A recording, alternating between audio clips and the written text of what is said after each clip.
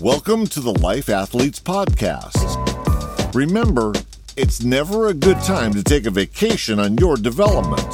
So let's start now with your host, Alejandro.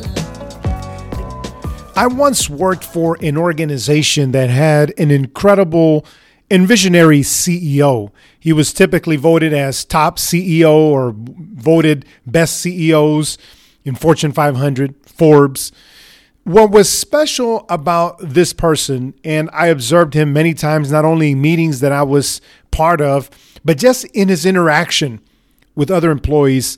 And what he did well was he was able to manage status levels. Status levels. What do I mean by that? Well, he was the CEO, but he was very comfortable going to the cafeteria of the organization, sitting down and talking to other people who were not at his level.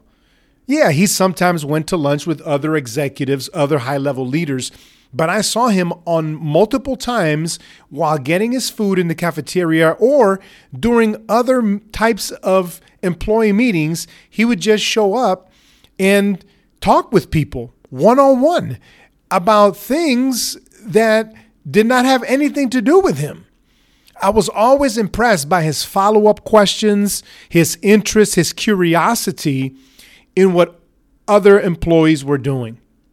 And typically employees who were at either entry level, mid-level, but nowhere near close the executive level.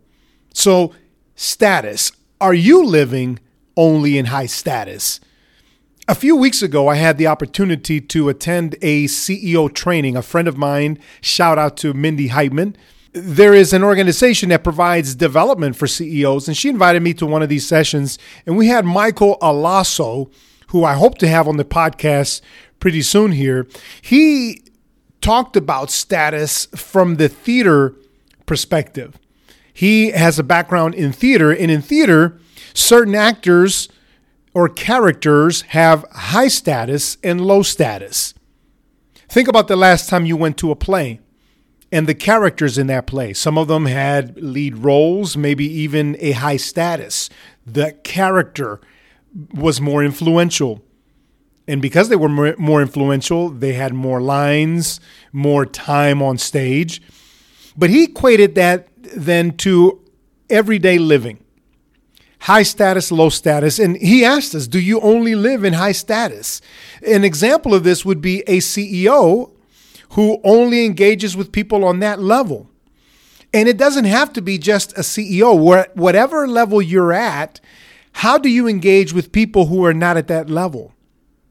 For example, how do you treat someone who is serving you food at a restaurant or when you order some food? How do you treat the person when you call for customer service? Do you tend to speak to them in the same tone or fashion that you would speak to someone that's at a higher level? Would you speak to your boss like that or a peer? The other thing we have to consider is our natural biases that we have, and could they be playing a part in status levels? If you, for example, are managing a team, are you spending most of your time managing up, engaging only with those above you and not your team? Could there be some biases that are causing that? Or could it be the other way around? Could it be that you're just engaging with your team, and as a result, you're not engaging with people on a higher status? I'm not saying that statuses are necessarily bad. Sometimes I believe we should play up our status. If you are in a job interview, there are times where you probably want to dial up that status and be perceived as a competent professional and probably someone that has even more experience than you do.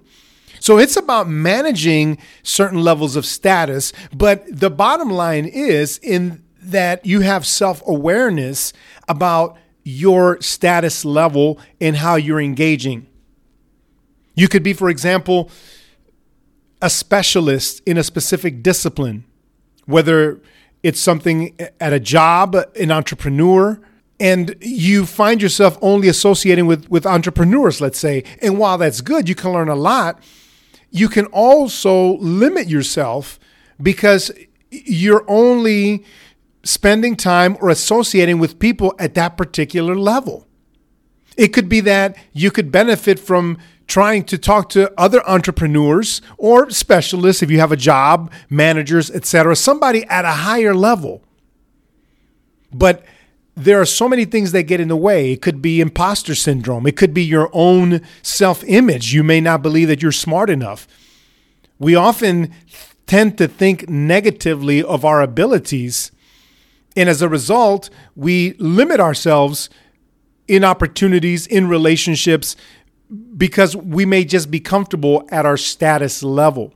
So notice that the damage here could be whether you're at a high status or a lower status. If you don't know how to manage it, it could cost you the opportunity to obtain different perspectives, to develop new relationships that could be beneficial, your ability to impact the lives of others. Think, for example, when you go to a hotel. I can tell you that my mom is a master at this status level management because she's a person that's looking to positively impact people.